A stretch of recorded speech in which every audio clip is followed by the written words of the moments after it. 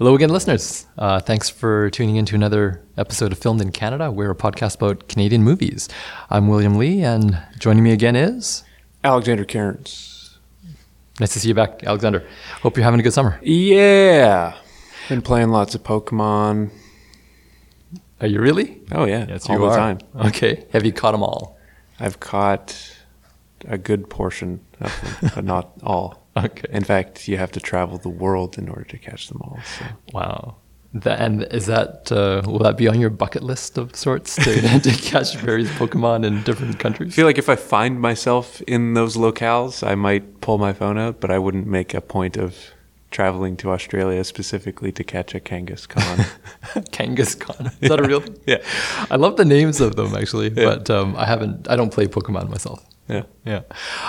Thanks for joining me. By the time this posts, summer will probably be over. But Yeah. yeah. And Pokemon will be a thing of Pokemon Go will be a thing of the past. You think? No. Okay. Hopefully I Maybe. get it up before I get this episode up before Pokemon fades out. from the Pokemon, dude, don't be like the out of touch old person that calls it Pokemon. Pokemon? Pokemon? Okay. That was just a slip of the tongue. I know it's Pokemon. Yeah. Yeah. But that is the thing that I've noticed with old out of touch people is they say Pokemon. Really? Do you think kids try to get their parents into Pokemon so that they can get rides around town? Yeah, I'm sure. Yeah. Well, we're going to talk about. Is there a good segue from to go Pokemon to that?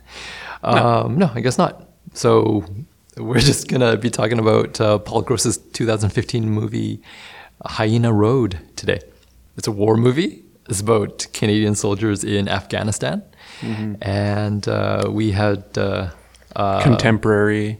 Yeah, it takes place in the Present day. Present day, pretty much. Is there still a Canadian Canadian presence in Afghanistan? Do you know for sure? Oh man, I remember there was the whole thing going on for a while where they were going to send the fighter jets, and then they weren't going to send the fighter jets, and it was like something that the Liberals platformed on, and then they ended up sending them anyway. I don't know. My quick response is yes, but I'm not an expert. That's fine. Probably most general public Canadians don't know what their involvement around the world is. Yeah. They do reference, in terms of trying to point at some enemy, the characters do say there's the Taliban. So I would assume it's in a time frame between the U.S. invasion of Iraq and before ISIS becomes a big thing. Yeah. Yeah. But anyway, that's we'll get into that. Although I would presume that the Taliban still exists. I think so, but aren't they kind of overshadowed by ISIS? ISIS has become like a more of a force than the Taliban. Yeah. Yeah. Yeah, I guess around the time that this movie came out, the conservatives were they had their whole plan there was a bombing mission against ISIS at near the middle of last year. Mm-hmm. And then the Liberals were like, no, we gotta phase that out. And then I don't think that they fully did. But again, I'm not an expert. In any case, Please email us and yeah, inform us. doesn't matter. That's beyond the scope of this movie. So let's get into Hyena Road. You were initially made aware of it because you were when we were talking about Guy Madden. You told me that Guy Madden was supposed to make a behind-the-scenes documentary about this movie, and he went off and made something else. Yes, he made a short called "Bring Me the Head of Tim Horton," which is fantastic and is findable on the internet if you know the right people. Mm-hmm. Again, you can email us. I'll send you a link. It might be on iTunes even, because I feel like it screened at the Canada's Top 10 Film Festival thing at the beginning of the year, and I would think that they would just package those shorts and put them up available online somewhere. But it might also not be available because it wasn't approved by the production, I don't think. Mm-hmm. They weren't happy with the outcome of it. So it exists as a Guy Madden short film, not as a complement to Hyena Road. I yeah, guess. It's more of a commentary on the Canadian film industry and how Guy Madden suffers and is not able to make the art that he wants to make, and yet Paul Gross is given his millions of dollars. I don't know. Did you actually look up the budget on this? No, I didn't. Yeah, but you have to imagine it's higher than possibly any Canadian production ever. I would like it's got to be up there. I wonder. Yeah. Well, let's talk about money in terms of Paul Gross then. Okay. Of like well-known Canadian filmmakers or celebrities, I suppose Paul Gross is one of them, because he was in a TV show in the 90s called Due South. That was when I first heard of him, which was a cop drama. I think it was produced in the U.S., but I'm not positive about that.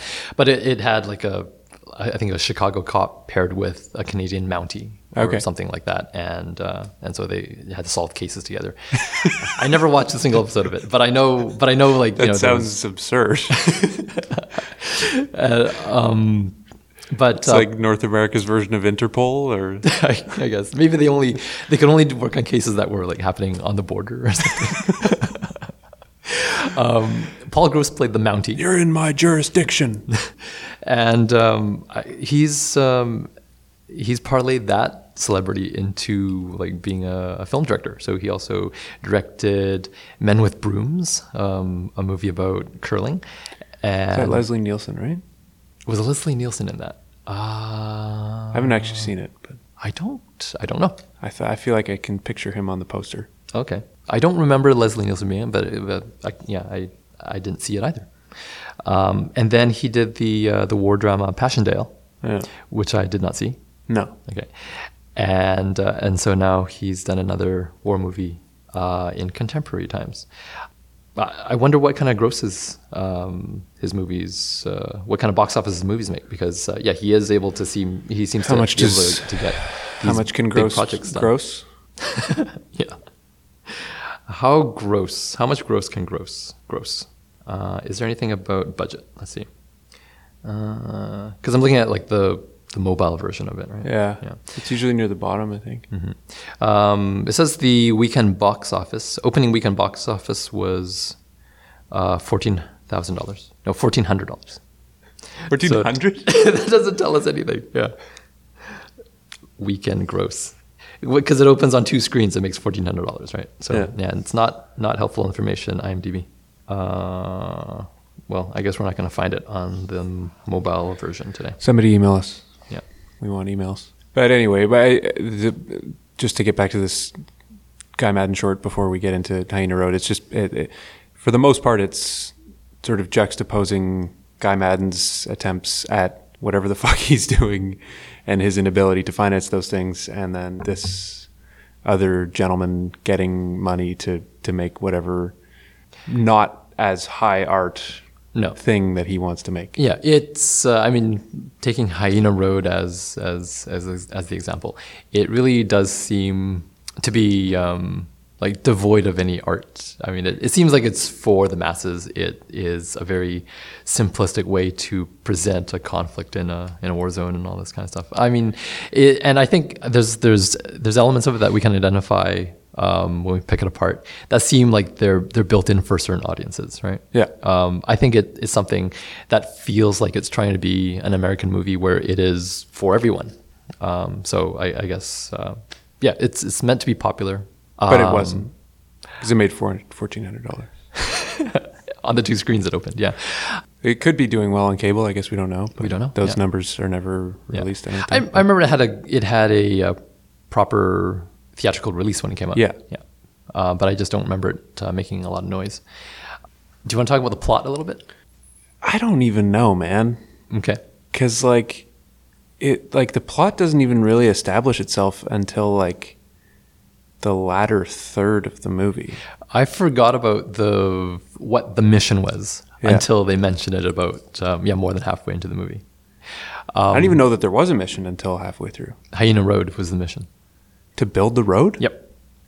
That was supposed to be the reason why they have to make all the contacts in the territory, is because they want to get permission or help to make this road. So the Canadian military wants to make Hyena Road that goes into the territory, so they can have a strategic advantage, right?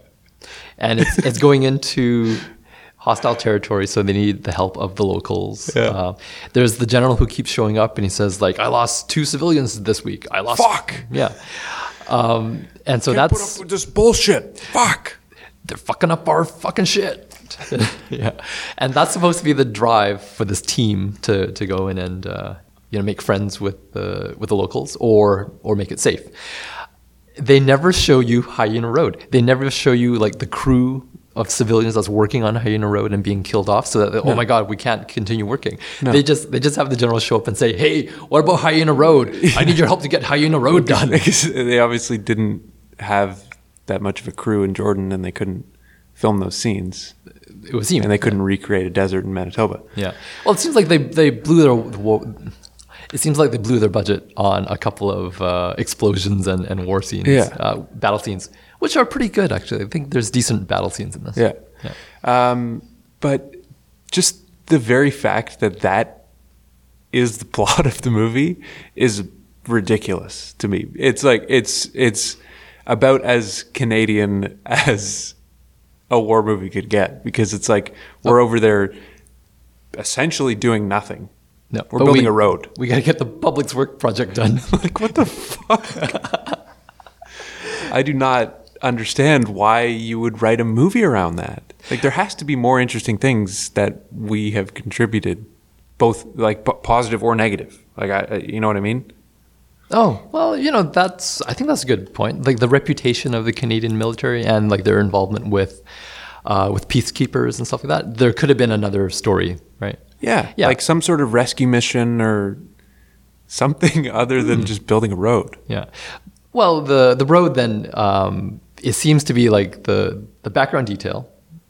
And so you have this team of, it looks like snipers. It's a sniper team. I couldn't really tell. I mean, it seems like they have 2 ace snipers in their team. Yeah. And they crack jokes with each other. They go and they sit on a mountain, and then they observe. They tell you what's going on, and then they shoot some people. And then they tell you what's going on in coded language that makes absolutely no sense and involves using the word Quebec a lot for some reason. Like in the codes that they were using, they essentially only used one letter of the alphabet, and that was Q, so that they could keep saying Quebec, Quebec, 9 5 4 5 Quebec, Quebec. Yeah. Can we assume because they're always in the same territory, and it's always under the QQ on the map? But it's a movie. Like, you can come up with any bullshit code for anything. It doesn't matter. It really draws attention to itself. Yeah. So let's. We want to talk about the military speak. Let's talk about that opening scene. There's a battle scene where what happened again? Remind me what happens at the beginning. They're just at the top of a hill, and they see this guy like trying to bury a warhead. Okay. And then they shoot him. They think he's planting a bomb on the road. They shoot him, and then they're coming back, and they notice some tar on the asphalt, and so they like shoot at the tar, and one of them blows up. Can we pause there for a second? Yeah. Okay. So that scene where they see something on the road which seems not right. Did you know what they were looking at? Yeah, there were little like squares of tar on top of the asphalt. But they don't say why that is weird, right? Well, it's just weird because it's there. It's like an imperfection on the road. So they thought there's something. Okay, all right. When that scene was playing out, I know that there was something on the road that looked a different color, but I didn't know why that was drawing their attention. So, anyway. Dude, they're military professionals. Like, they know this stuff. But my point is, the way that they talk to each other, it's so internal that like it doesn't let the audience in to understand what they're doing. I was being sarcastic. They should have made it much clearer what's happening. But that's part of the the first act of the movie is just buried in this sort of like it's on the inside of the war room. Yeah. It's all in code. It's all military lingo. So it just doesn't want to let you in. And I think it's like they're striving for authenticity, but I think it just it feels very alienating. Yeah.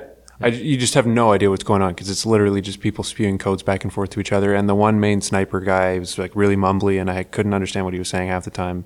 And it felt like he was trying to put on like some weird accent because he didn't sound Canadian. Are you talking about Ryan? Yeah, The main I don't know what his name was. The Ryan. Yeah, I thought he looked like Billy Zane, but Okay. then he talked in like a really forced Brooklyn accent for a Yeah. long time. Yeah, I think that's Ryan, who's played by Rossif Sutherland. Yeah.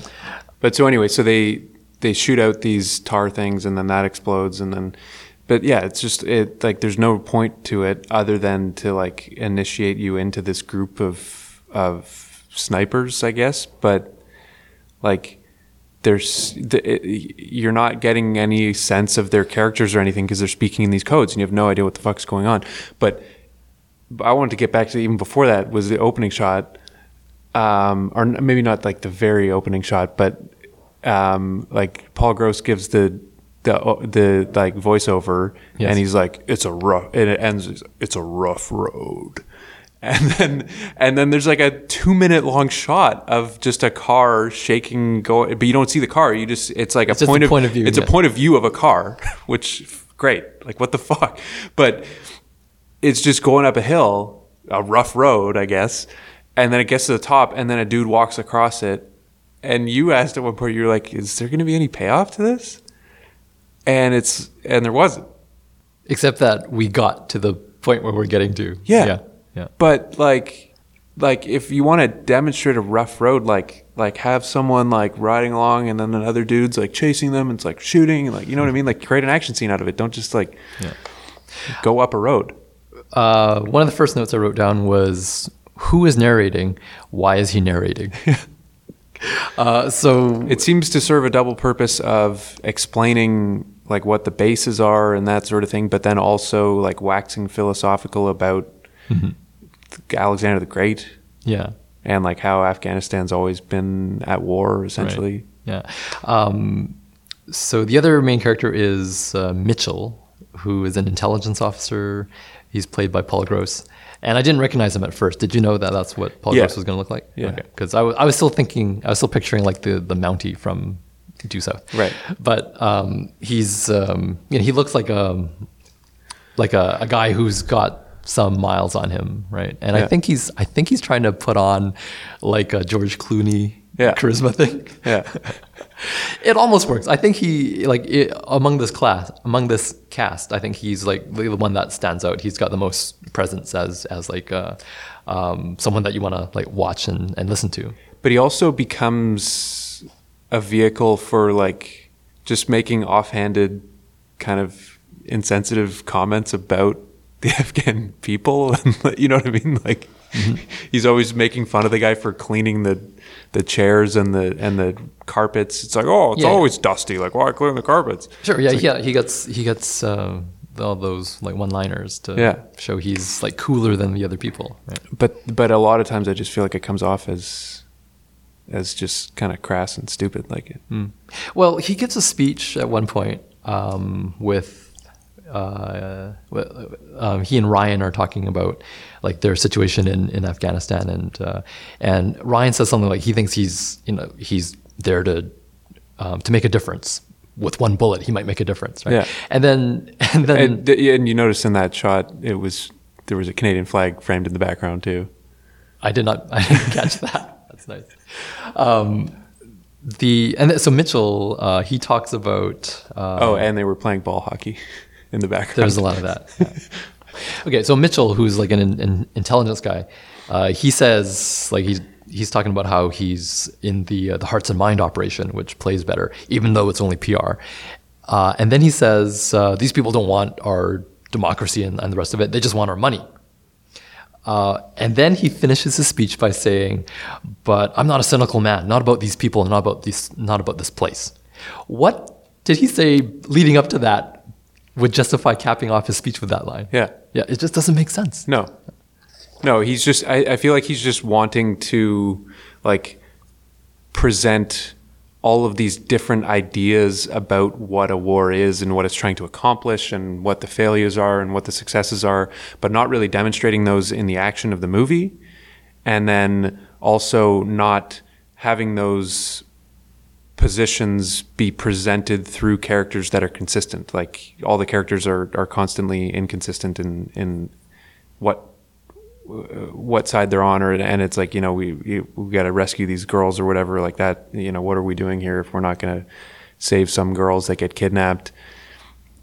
But like none of that really gets driven home through any kind of consistent message, I don't feel like. I couldn't tell sometimes also if I thought the characters were acting like the soldier characters. I didn't know if they were convincingly like professional soldiers, because sometimes they'd have reactions to moments that just seemed like it was very emotional and like, oh, but we got to do something, I'm going to disobey orders, and somebody else would have to say, no, stand down, that's an order, and those are the rules of engagement. And it's like, well, if these are professional soldiers, they would know how to behave in that situation instead of like having to like argue about it. Even in some of the firefights and shootouts, it just seemed like the choreography and like the blocking just wasn't established. And so it just seemed like they were like, oh shit, where do I go now? I didn't feel like they were planning their shots and like actually figure out, okay, we need to get from here to here, and like you go here, you go there. It wasn't tactical in any way. Mm-hmm. Or at least it wasn't, the characters and the writing didn't communicate it. I mean, even that first big firefight, where they're being chased by a lot of, I guess, Taliban fighters, that they turn around and say, "There's a village. Let's go take refuge in the village." It just seemed like a very impulsive thing, like because they're in enemy territory. How do you know you're not just going to the enemy's base? Yeah, like, it just seemed like there's and you're also putting like civilians potentially dozens or hundreds of civilians in danger. Yeah, it just seems the decision making just seems very questionable, and and the only reason they do that is so that they can introduce this ghost character who, again, was just so inconsistently presented, because it's like he used to fight with the Taliban and then he said, oh fuck, I just want to farm or whatever, so like see you later, and then now they're trying to like recruit him as some sort of informant for them, or that's unclear. It's totally unclear like what is it that they want him to do for them. So this group of snipers, they are essentially saved by this old Afghani guy.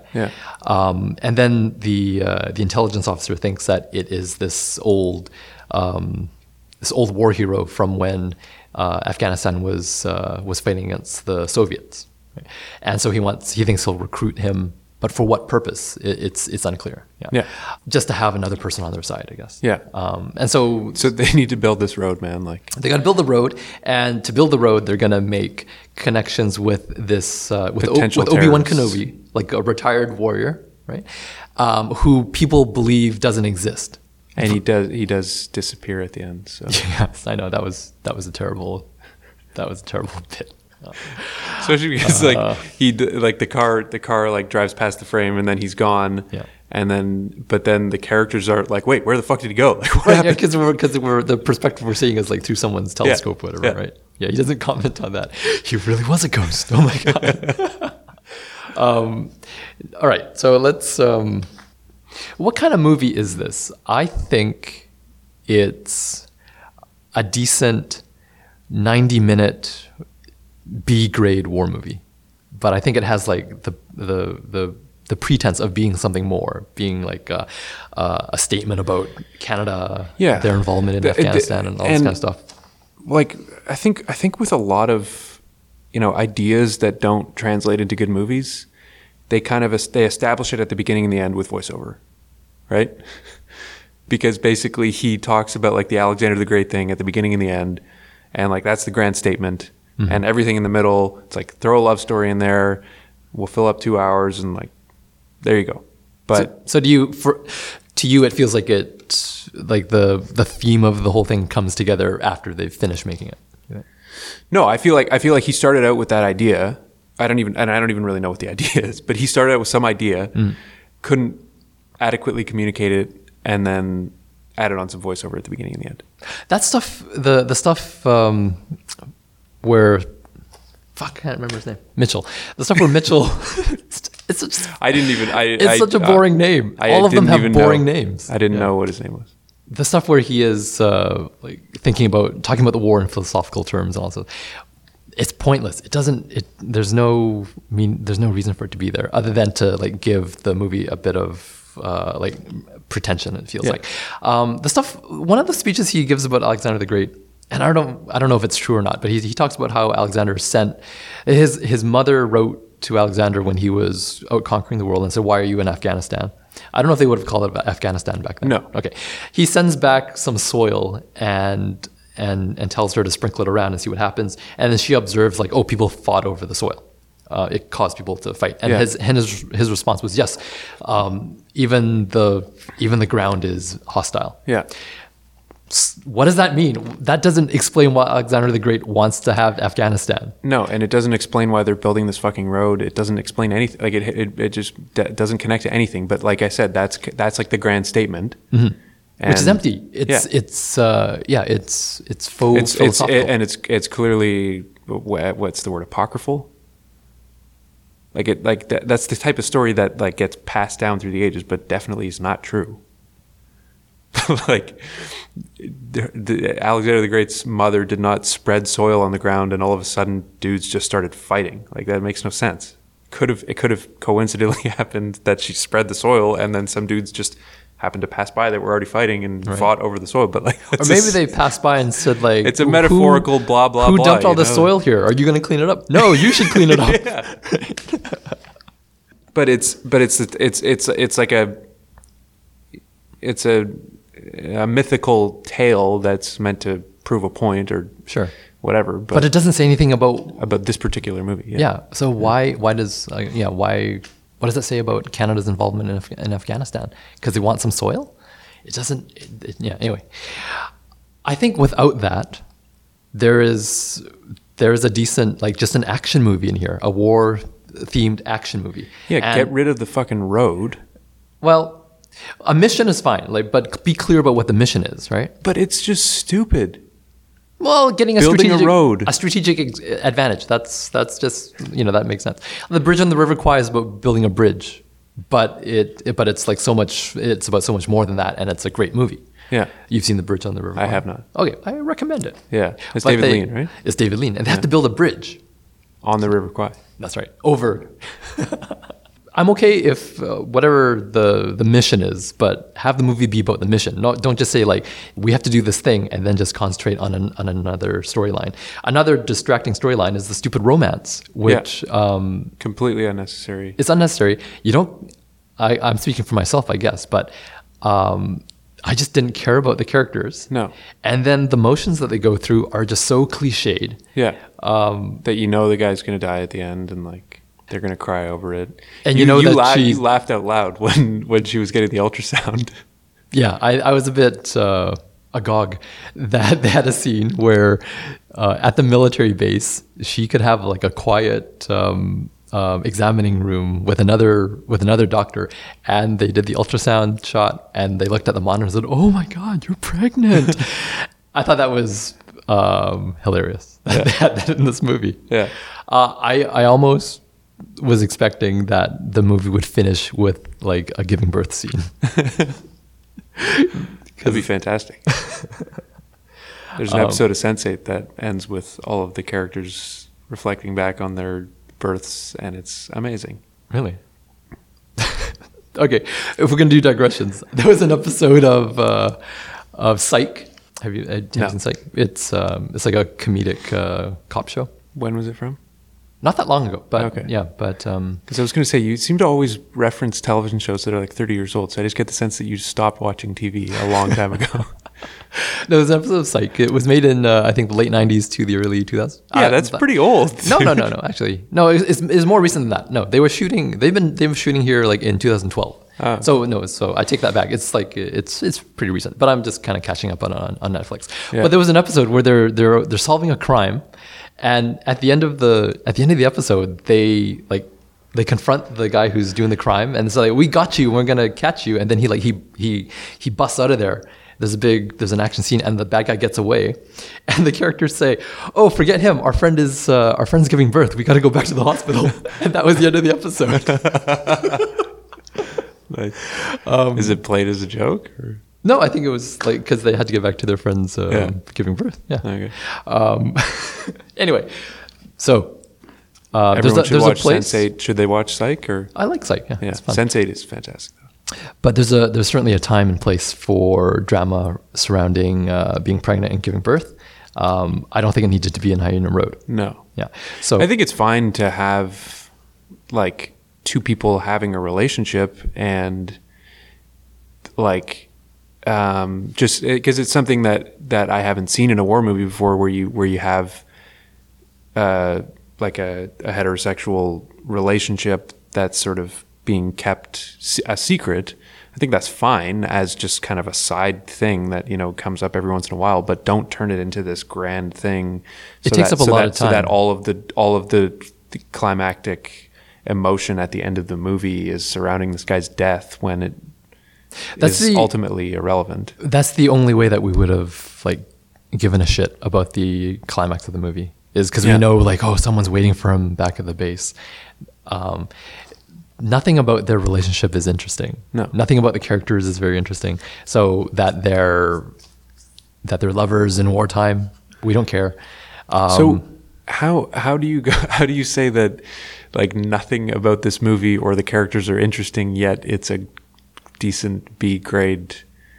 Or you're saying there's something in there that could be made into a better movie? I think there's a lot of effort put into just staging the battle scenes. There's characters who stand around doing their military speak, and I think if it just concentrated on, here's your group of guys, a ragtag bunch of dudes who are on a mission.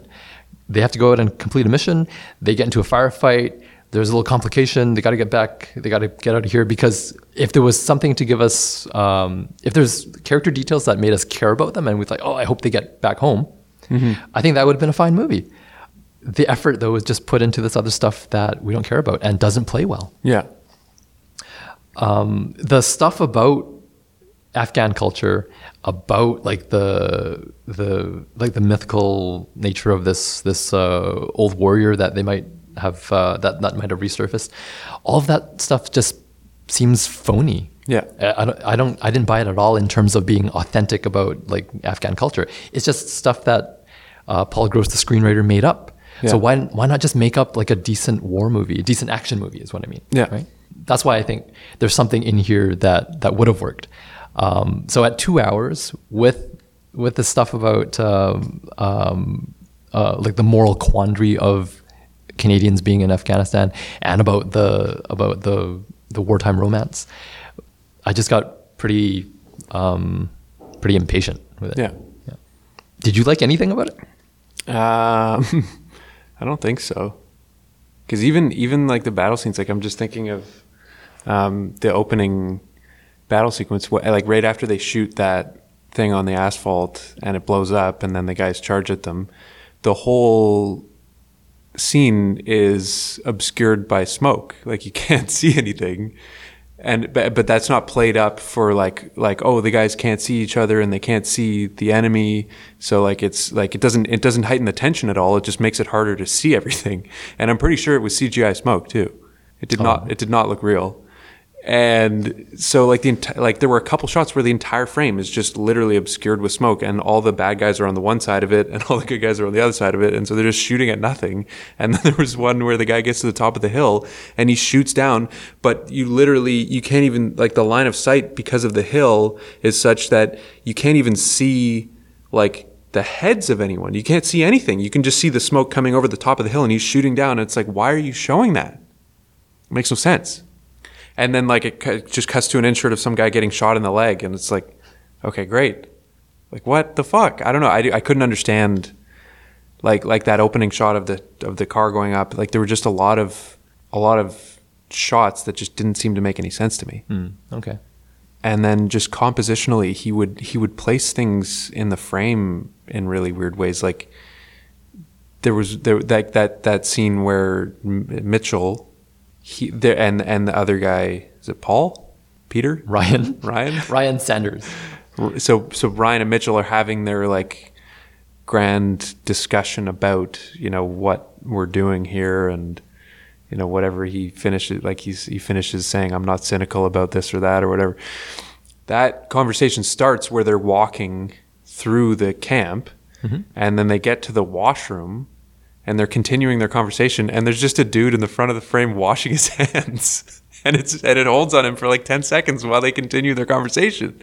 I found that distracting too. Yeah. Because it cuts to another angle, and he has to keep the continuity by finishing washing his hands and yeah. And then it just cuts to them on a bench. It's like, okay, well then like just like have them walk to the bench. Like, why do they need to walk to the washroom and then go to the bench? Mm-hmm.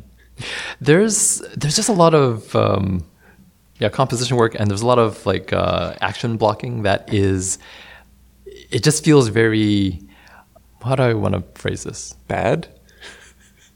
Distracting. Yeah. Right? Yeah. It's just, there's just a lot of stuff going on to make it look like there's some business in the frame. Yeah. Except it's just, it doesn't need to be there. No. And there was another one where, I can't remember, Peter, Paul, Ryan?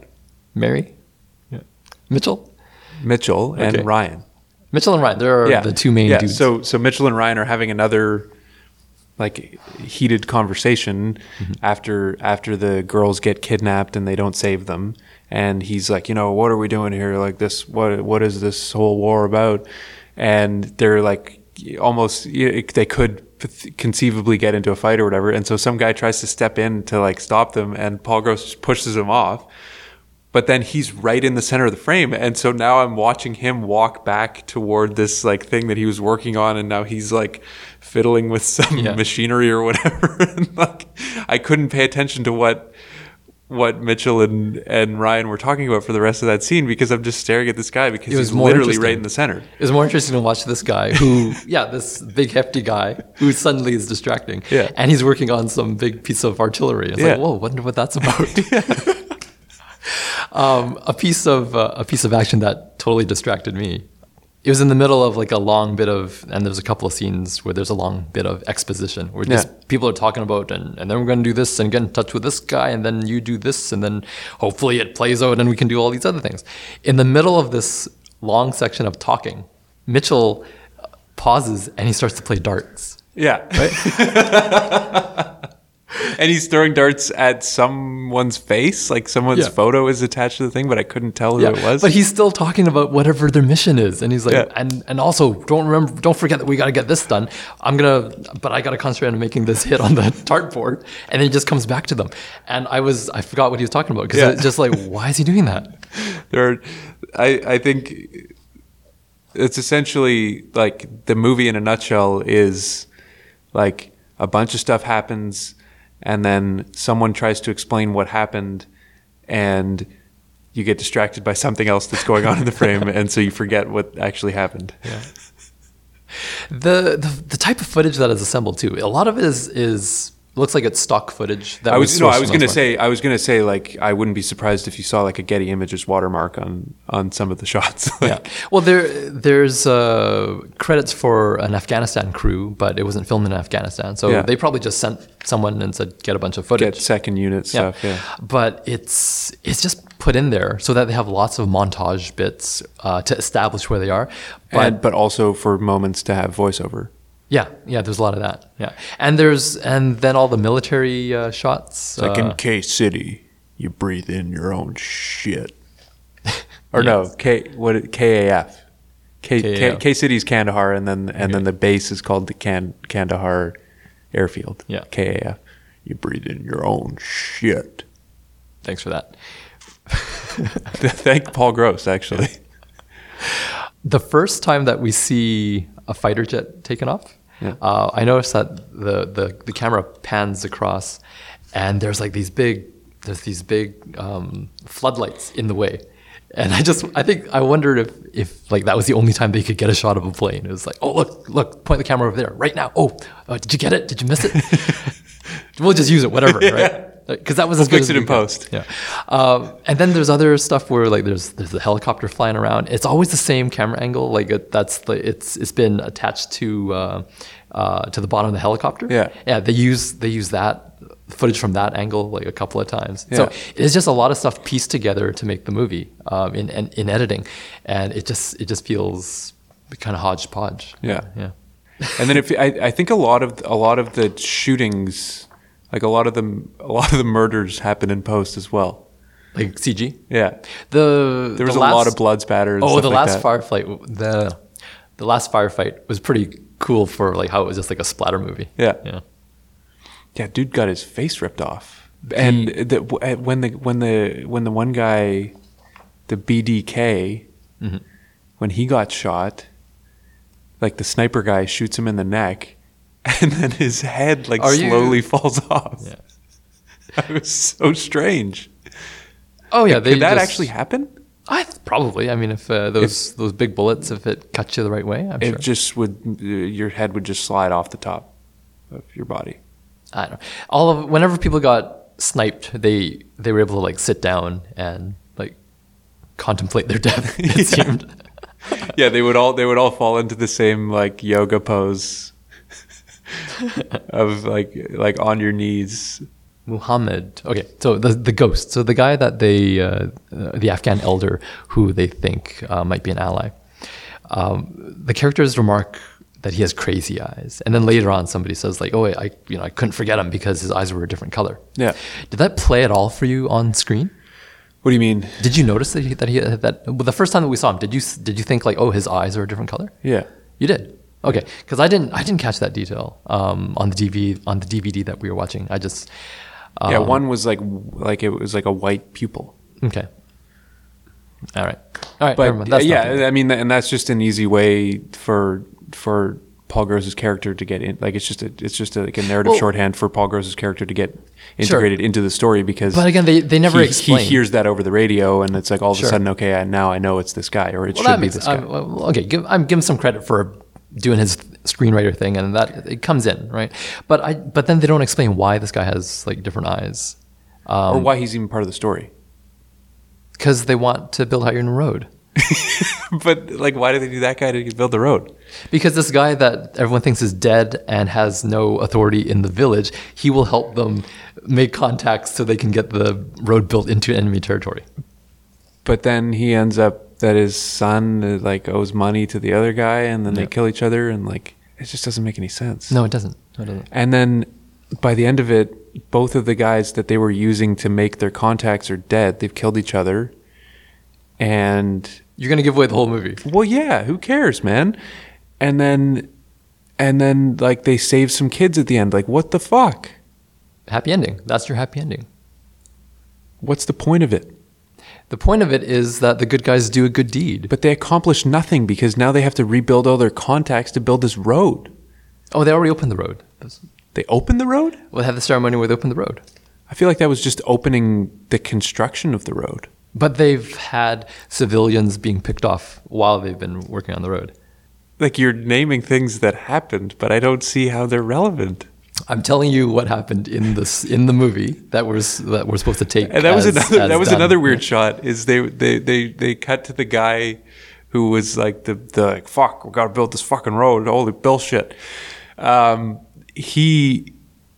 He's at the road opening, and they're like calling him to say, it's off. Like the dudes killed each other, and then he's like petting a goat. Mm-hmm. Like why? That was their offering to the locals. I think the goat just wandered into the frame, dude. Oh, maybe. I know. There's this stuff throughout the movie of like how they make nice with the locals, right? Like, oh, here's some of your favorite hand cream. Thanks for all that information of the people that we have to kill. Yeah, here's some shampoo and hand cream. And thanks for cleaning my trailer for me. Like he seems to be like he's like, oh, why are you cleaning the chairs? Why are you cleaning the windows? It's like, dude, just be thankful that some guy who's like your informant is cleaning your shit. Oh, okay. No, I didn't make that connection. I didn't know that the informant was cleaning Mitchell's trailer. I thought the informant was living there on the property or something. I thought he was cleaning his own trailer. No, that was Mitchell's trailer. Oh, okay.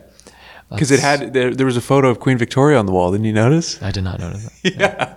Wow. There was in his trailer. There's like nothing. Mm-hmm. Like they put no effort into building this set, I guess, except for a single tiny framed photo of Queen Victoria in the top corner. It's like, oh, he's Canadian. I get it. But like, why Queen Victoria? I don't get it. So I get it, but I don't get it. Was it Queen Victoria or Queen Elizabeth? I don't know. One of the queens. Well, you recognize it was a queen. Right? I think it was the current queen. The current queen. Okay. Well, the current queen is the head of state for Canada. Yeah, but like that's a load of bullshit too. Why don't... none of this makes any sense, man. Because Mitchell was a monarchist, obviously. So What? If you missed that, never mind. He's a monarchist, right? Okay. Yeah. Okay, another weird character bit that I didn't understand. In the middle of the movie, there's Mitchell and the names are so bland. Ryan. Okay, fine. I don't even know if that's his name, but yeah. Sanders. I think on his uniform it says Sanders. Ryan Sanders. Anyway, so these two guys are after they had a meeting with in some city, and then there's violence breaks out, and they got to get away. But there's like people on rooftops trying to get them. Yeah. They're sneaking away through back alleys and between buildings and stuff, right? And when they stop, they go around a corner, and there's a kid with a hatchet because he's killed a chicken for dinner. Yeah. Right. And did you notice, so Ryan has his gun on him, but he stops, right? Yeah. And then when the other guys go by, Mitchell says, shoot him. Yeah. And then Ryan says, I don't shoot kids. Yeah. That is a fucked up character moment. No, I know. Because why would he say just shoot him? Because he's not a threat. No. Because is it there only so that Ryan can give that line? It's like, oh, I don't shoot kids. I got to draw the line somewhere. Yeah. It's totally fucked up that Mitchell would say that. It comes up out of nowhere because there's just no motivation to do that, and that's why I'm so confused by the Mitchell character, because like you said, like that speech where he's like, you know, all they want is our money, and then but I'm not cynical, and like I'm very hopeful, and like, you know, maybe you can make a change. Like, but if you see a kid with a hatchet, just shoot him. And then the other thing is, because that all sort of happens within the same like 10 minutes, is they go through that firefight because the explosion just comes up out of nowhere, which is like, okay, great. Just an excuse for another action scene, which is probably a good thing, because like that was probably one of the only, like it was certainly one of the better aspects of the movie, like you're saying, is the action scenes. But they come out of that, they're back at the base, and he's like, whoa, that was some crazy fucking shit, man. Like, can't even, like, whoa, you know, 12 civilians dead, and we just got caught right in the middle of it. Like, he's talking about it as if it's like, whoa, that was a wild ride. Like, unbelievable. Like, can you believe it? And he comes off as this dude that's like fucking, yeah, let's kill some terrorists, dude. Like, whatever. Yeah, but let's back up to the beginning of that scene when they are caught up in the violence. Ryan says, can you shoot? And Mitchell says, no, I'm intelligence. Yeah. Like, he doesn't have experience on the field. Yeah. And then he talks like that. It's it's kind of like, it almost seems like it's Paul Gross's like ego tripping, because he's got to be this character who's big and large. Yeah. But the details of the character don't match up. No. Yeah. And like he wrote the movie. Like, what the fuck? I don't get it.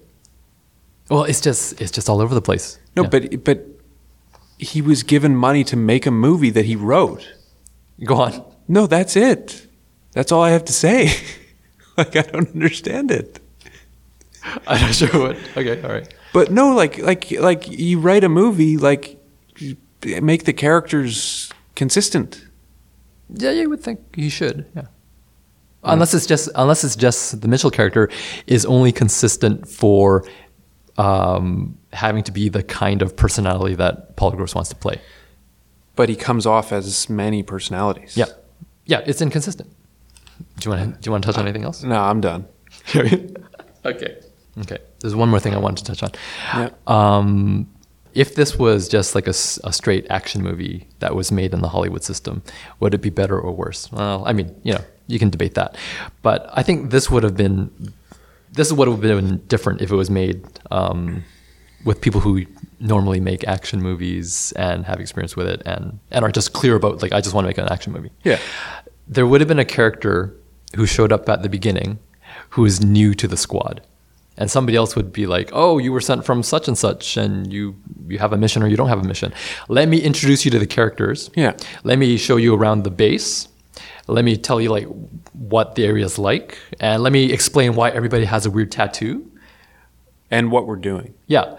There would have been that whereas it takes about an hour and 45 minutes to get to that point in this movie. Yeah, and still there's unanswered questions, like why do people have weird tattoos in this thing? And Yeah, but it's just it's missing that courtesy to the audience of like let's find a way to introduce you to the scene. Instead, we get the bad voiceover, and we get a bunch of characters that are inconsistent, and we don't care about them.